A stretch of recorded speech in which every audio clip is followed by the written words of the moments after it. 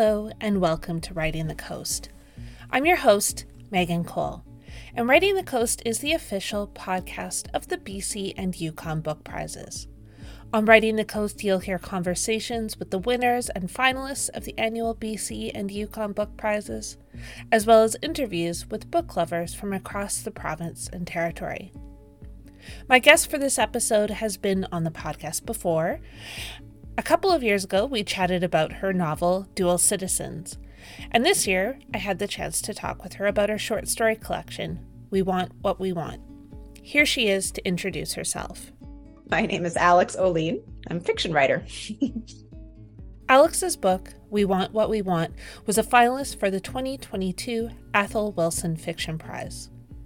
In our conversation, Alex talks a bit about how she puts a short story collection together and why the world we live in now needs new ways to tell stories. Alex starts our conversation with a reading from We Want What We Want. This story is called FMK. We'd been to this funeral home twice before. At least, I think we had. I guess it sounds heartless, but they blend together, with their signs calligraphied with the family name, the floral arrangements and folded programs, the standard chairs in the standard rows. Even the silence feels uniform in these places. They must all use the same soundproofing. I followed Kat inside, making intermittent eye contact with strangers and smiling a close-mouthed half smile, the facial expression that is also uniform at funerals. Mr. Braverman's service was standing room only, and we took positions at the back. It was nice to see an overflowing crowd. I hate the funerals with just a few souls huddled in their misery like animals outside in a storm. Here I saw little kids dressed up and fidgeting in the second row. Some people don't like children at a service, but I think it helps everyone to remember the promise of youth in the world. I don't know what it's like for the kids.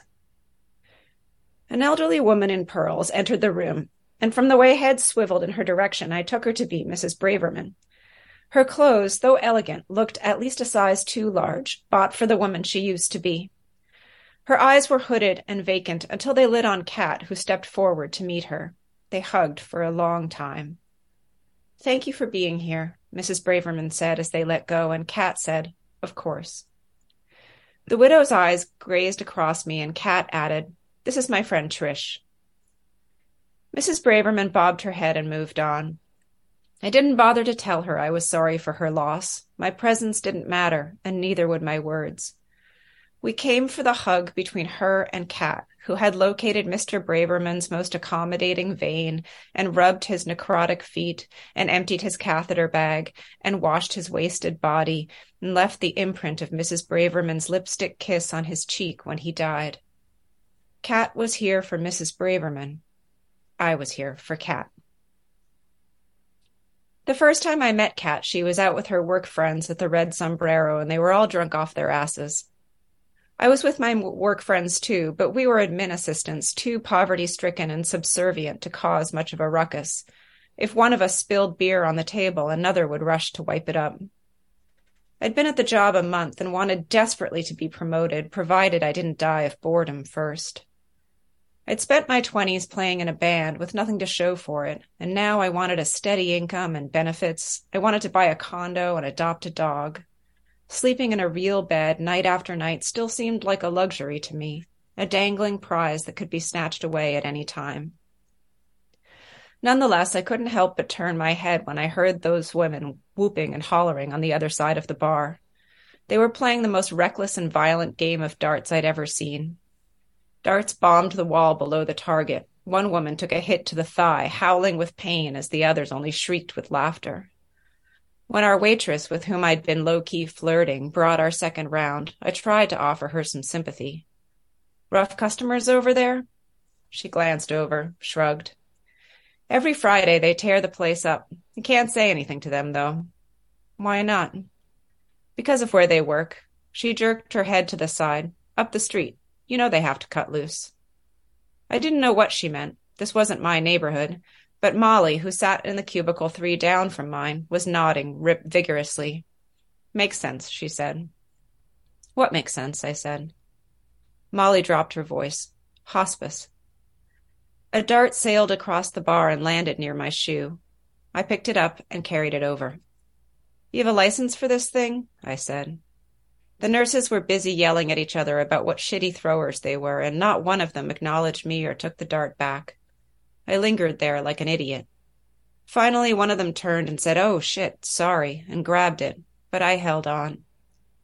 She was wearing dark blue scrubs with a long-sleeved white t-shirt underneath, and shiny white soccer shoes, and her long, straight black hair was also shiny. In my memory, all of her was gleaming. She tried to take the dart from me, and I wouldn't give it until she told me her name. When I let go, my palm was pricked with blood. We live together now in Kat's condo with a dachshund named Murray who has hip dysplasia and a terrible personality and whose presence in our lives is my greatest regret. I know I'm lucky to have such a manageable regret. I'm lucky in a lot of ways. I'll stop there. Thanks. I have an icebreaker question this season, and it is, if you could only read one book or watch one TV show for the rest of your life, what would it be and why? That's such a hard question. Wow. One book. I mean, we have gotten things like the collected works of William Shakespeare, so Cheaters. The boundaries have been pushed. A whole season long arc. Exactly. Oh boy, I don't know. I'm going to go for a TV show because it's too hard to pick a novel. I'm actually a big rewatcher of TV shows. I don't know why. There's just a real comfort in it. So I am going to pick my most recent constant rewatching, which is the TV show Community. I discovered it during the pandemic. I think it's really funny and smart, and I'm not going to hold it up as like the most long-lasting work of art or anything, but I think it is beautifully written in a comedic sense and incredibly silly. And in the long term, the silliness may be the thing that I most need to survive. We all need some of that, I think. Okay, I wanted to start by asking you a bit about the process of how We Want What We Want came together, because when I was at the Vancouver Writers Fest recently, I heard Kim Fu talking about her collection of short stories, and I was really interested to hear that they were very much of a time, and so I wondered if these were stories you were working on for this specific collection, or were they stuff you kind of already had and then filled it in? Yeah, I don't tend to work intentionally toward the idea of a collection. That's just not my usual process. I think part of what I really enjoy about working in the short story form is the idea that it's a one-off. And for me, there's something about taking the pressure off yourself and divorcing it from the idea of a book that I find really freeing. And it helps me to experiment and take risks and really enjoy writing stories. So I tend to write, I'm always thinking of stories. It's my natural form. I write them all the time. And then when the time comes to think about a collection, I go through quite a large amount of material that I have generated over a period of years, in this case, probably around 5 years. And I look for threads and commonalities, a feeling of relatedness, the idea that these stories might be kind of cousins or in the same family tree. In what ways do the stories speak to one another? And then there's other work that I've written during that time, other stories that just don't fit in this particular book. They're about something different. They're different in tone or in manner of execution or sometimes in length. So it's a kind of winnowing process for me. And then ideally, I'm left with a collection that, even though I didn't explicitly set out to have it be about a particular set of themes or subject matter, somehow it does cohere as a book-length work. Yeah. What are some of the challenges and joys of working on short fiction versus a novel? I mean, for me, it's almost all joys. I really love the short story form. I love the compression of it, and I love how the structure feels very. There's a lot of unpredictability in the structure of a short story to me. I can start out at the beginning of a short story and have no idea where it's going to end up. And I have that experience both as a reader and as a writer. And I really enjoy that. I think to write a novel without any idea of where it's going to end up is really almost impossible. It's just you have to have like a stronger kind of scaffolding. So for me, what I really appreciate about the short story form is the ability to take a sudden detour and hopefully surprise the reader, but in a way that feels nonetheless inevitable by the time you get to the end, right? That's the quality I'm always going for, is surprise, but inevitability that are combined together. And then in terms of challenges, I mean, I do think it's quite a hard form. Like I write a lot of stories that just don't, even after I revise and tinker with them, they don't feel quite right, or they don't ever come off, because there is more pressure on the language within that more contained space. In a novel, I think there can be a little more room for digression or bagginess or a few slow spaces. In a short story, you know, every sentence has to sing, every sentence has to belong. But again, for me, that's a kind of joyous challenge to work on. It also seems in a short story there's a lot more trust put on the reader, because you are working with almost like poets who are working with a finite amount of words and sentences. The same almost applies with a short story, where you have to leave space and hope that the reader will step in there and fill in the blanks.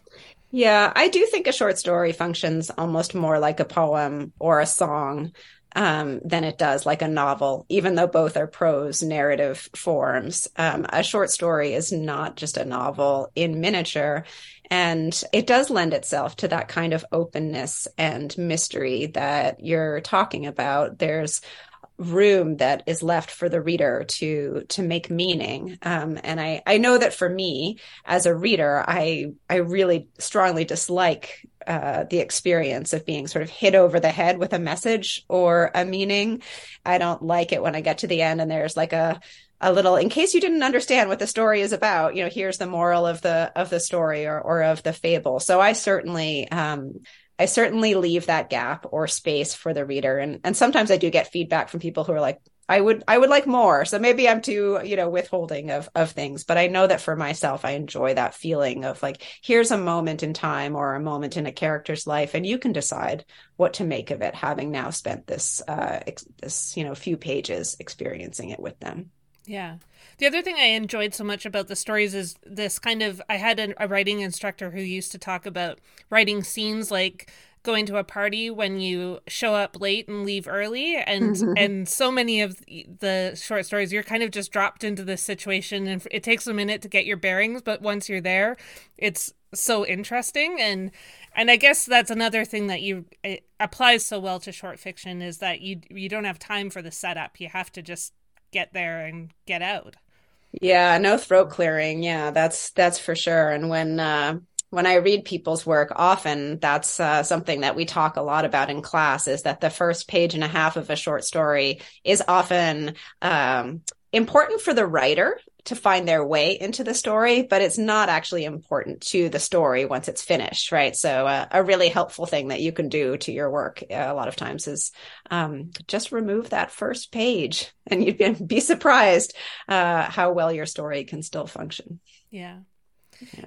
When I spoke to you about Dual Citizens, I remember we talked about the sister relationships, and in the collection, it seems like there's sisters, but there's also this kind of exploration of female friendships. And I'm always really interested in those stories, because I think female friendships have been given a bad rap through pop culture and other things.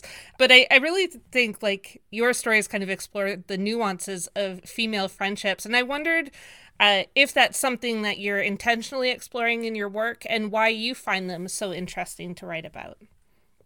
Yeah, this is definitely one of the patterns that I began to notice sort of part of the way through, is the idea of female dyads. That's how I started thinking of them in my mind, like groups of two. They could be sisters, they could be people who work together, they could be friends.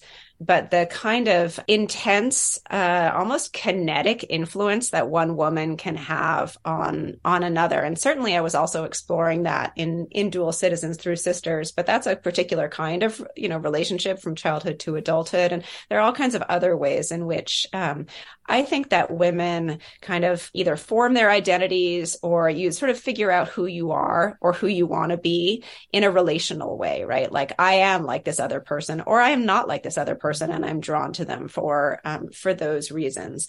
And I think, I agree with you that a lot of the ways that female friendships are represented in, film or TV can be quite reductive. Can be very limited in terms of the way that it's oftentimes there's like a competitive nature, or perhaps it's just, if you're thinking about the Bechdel test, it's like two women who, are just talking about their romantic relationships, but it's so much more like complex and sticky and physical at times, certainly emotional, often intellectual, all these things. There's an intensity to a lot of these relationships that, often rivals or exceeds the romantic relationships that people, might have. So I think that there's sort of endless fascination in working through these relationships and talking about the importance that they can have in people's lives. I don't know, this is a digression, but I just read this great memoir called Stay True. Do you know this book by Hua Su? It's a memoir by a writer for the New Yorker, and it's a kind of talking about the writer in his college days and his group of friends, and how everything at that time feels so intense. And as you're trying to figure out who you are, not just intrinsically to yourself, but who you are in the world. And it's in some ways about one particular friend who stayed with him for various reasons. Anyway, that's a male friendship, but I absolutely think that there are similar kind of movements and grasping for meaning that's happening through the female duos in my stories, for sure. Yeah. I mean, friendships overall are just relationships are such interesting fodder for stories, but even in male friendships, I'm always interested in them as well, because there has been a similar thing where men are not meant to be friends in an intimate way without it being labeled as gay, and it's the similar trouble exists in men trying to get close as women do, because women, it's hard to trust women apparently, because we've been told to be competitive and they might steal your boyfriends or whatever. Yeah, exactly. Yeah, it's interesting that you talked about creating our identity, because that was another thing that came up for me as I was reading it, in the kind of how we see ourselves, but also how we see ourselves through other people. Mm-hmm. And I wondered if you could talk about that a little bit, about that kind of, there's a real search for identity and self in a lot of these stories, and whether it's, looking for our identity in other people, family, or our intimate partners. But yeah, it seems like all of these characters were really searching for some part of themselves through these stories. Yeah, something I've been thinking about a lot lately is the question of what it means to come of age. Like, I think there's a sort of narrative idea that we come of age once, like from childhood to adulthood, and then you're done. Like, oh, I'm a grown up and I know who I am, and I've chosen my whatever, my city, my profession, my family, my, whatever it is. And I've been thinking a lot about the extent to which that is not true, and how we are all sort of endlessly and incessantly coming of age, coming into a different version of ourselves as we move through different stages of life. And it's not necessarily a simple process or just one of garnering greater wisdom or maturity. In fact, a lot of times it's incredibly messy and full of mistakes and wrong turns, and figuring out that where you are in your life is not making you happy. And then what do you do with that knowledge? And if you decide to change things, for whom are you making that change, and at what cost? So all of that, like, incredibly messy, shaggy area of wanting to be true to yourself, whatever that means, wanting to be happy, whatever that means. These are all very, contested and existential ideas. And that's a good space for fiction to enter because there's a lot of stories to tell there. Yeah. Well, and also there's like an element of grief that comes up with that coming of age, because I think something happens. I've seen people go through this where, something happens in your life, and the life that you thought you had, and which was so stable and seemed so secure, changes.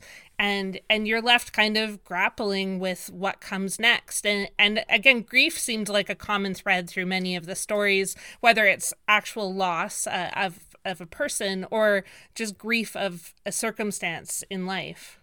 Yeah, and just the grief of instability, right? I mean, everything changes and nothing stays the same. We all sort of collectively went through that, right, with the pandemic, where a whole world system that we thought, existed one way changed, and we all had to figure out what our lives were going to look like under the new set of circumstances. And not always all bad, right? I like talking to people on Zoom, but it also causes a cascading series of effects, right?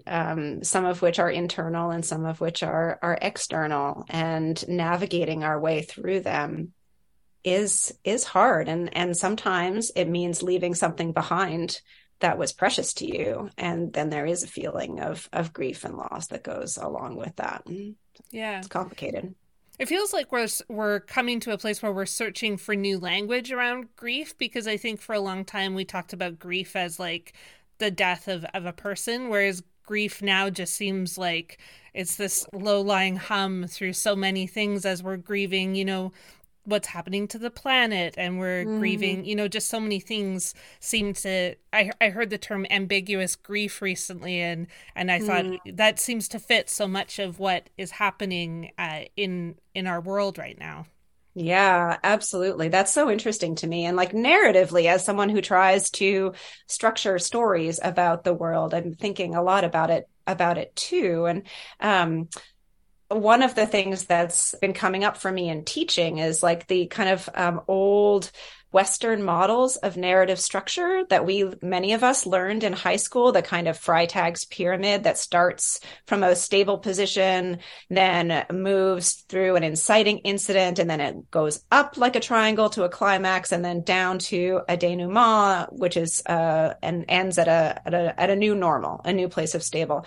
None of that as a narrative structure, to me, seems to speak to the world in which we now live. What we have is a constant churn of instability, a constant churn of climaxes. So maybe we need to think about how we draw new models of narrative that are, they look like an EKG, or they look like a series of circles, or they look like some completely other, geometry of how we think about what a story is. Because as you say, it's all becoming increasingly ambiguous and ongoing. Like it doesn't end. It's not like we're going to return to a situation post-pandemic where the problems have been solved, late capitalism is fine, and we're all good again. Like that's not the kind of world that we live in. So how do you write into that? How do you write about that? How do you write through that? Those are interesting questions to me. Yeah, and it seems like it's questions that so many writers are grappling with. Like I talked to Jordan Abel about Nishka, and it was a similar kind of feeling like, you write this book, but these are questions that are, in a sense, unanswered and will continue to need an answer as time goes on. So and a book seems like such a fixed thing. So how do you write about these things that really have no end? And yeah, it's really interesting. Yeah. The book has to end, but yeah, the questions go on. And yeah, I was talking to a writer friend the other day about how we never go back and reread our older books, because they're really just snapshots in time. They're snapshots of who you are in that moment. And then, if you're any kind of thinking person, hopefully you've moved on and evolved into a different person, and that book no longer feels like it's you or even about you in some ways. And so you have to write into the next thing and find the next snapshot, the next version of yourself and what you're thinking about the world. Yeah. I wanted to ask about titles for short story collections, because, I think titles are hard all the time, but it must feel particularly challenging with a short story collection. So how, I know the title relates to a story in the book, but how did you land on that being the title for the whole collection? Yeah, I'm pretty good at titling short stories, but terrible at titling books. And I always struggle to find something that will bear the weight of a title because it has to carry so much significance, but you don't want it to be, too simple or too messagey, as I was saying earlier. So I had no idea what the title of the collection would be. And then my editor plucked out, we want what we want as from a line of dialogue in one of the stories. And then she said, I really think all of these stories are about desire in one way or another. And so this is a title that can speak across, a range of the stories in the book and really ties them together. And I was like, wow, that's amazing. And so I really love that she did that. And I feel very grateful. I mean, that's what a great editor can do. They're sort of like a therapist where they, take a bunch of stories and see the patterns in them and kind of reflect that back to you. Yeah. My last question for you is, what's inspiring the work you're doing these days? Well, as we were talking about at the beginning of our conversation, it is freakishly warm where I am right now, despite being November. And that is definitely on my mind, as are all things related to climate change, climate anxiety. What kinds of stories can we tell about rapidly changing world that will never go back to the one we used to recognize? So I'm trying to write something about that. I wouldn't say that I know exactly how I am going to do that, but I feel like it's, for me, it's the big question of now. And so I'm writing stories about land, about climate uncertainty, and trying to think through the beginnings of a novel about those things as well. That was Alex Oline. Her book of short stories, We Want What We Want, was a finalist for the 2022 Ethel Wilson Fiction Prize. If you would like to find out more about the BC and Yukon Book Prizes, visit our website at bcyukonbookprizes.com. You can also find us, of course, on social media, on Instagram, Twitter, and Facebook. Next time on Writing the Coast, I talk to Graham Russell about the book Testimonio, Canadian Mining in the Aftermath of Genocides in Guatemala. Thanks for listening to Writing the Coast.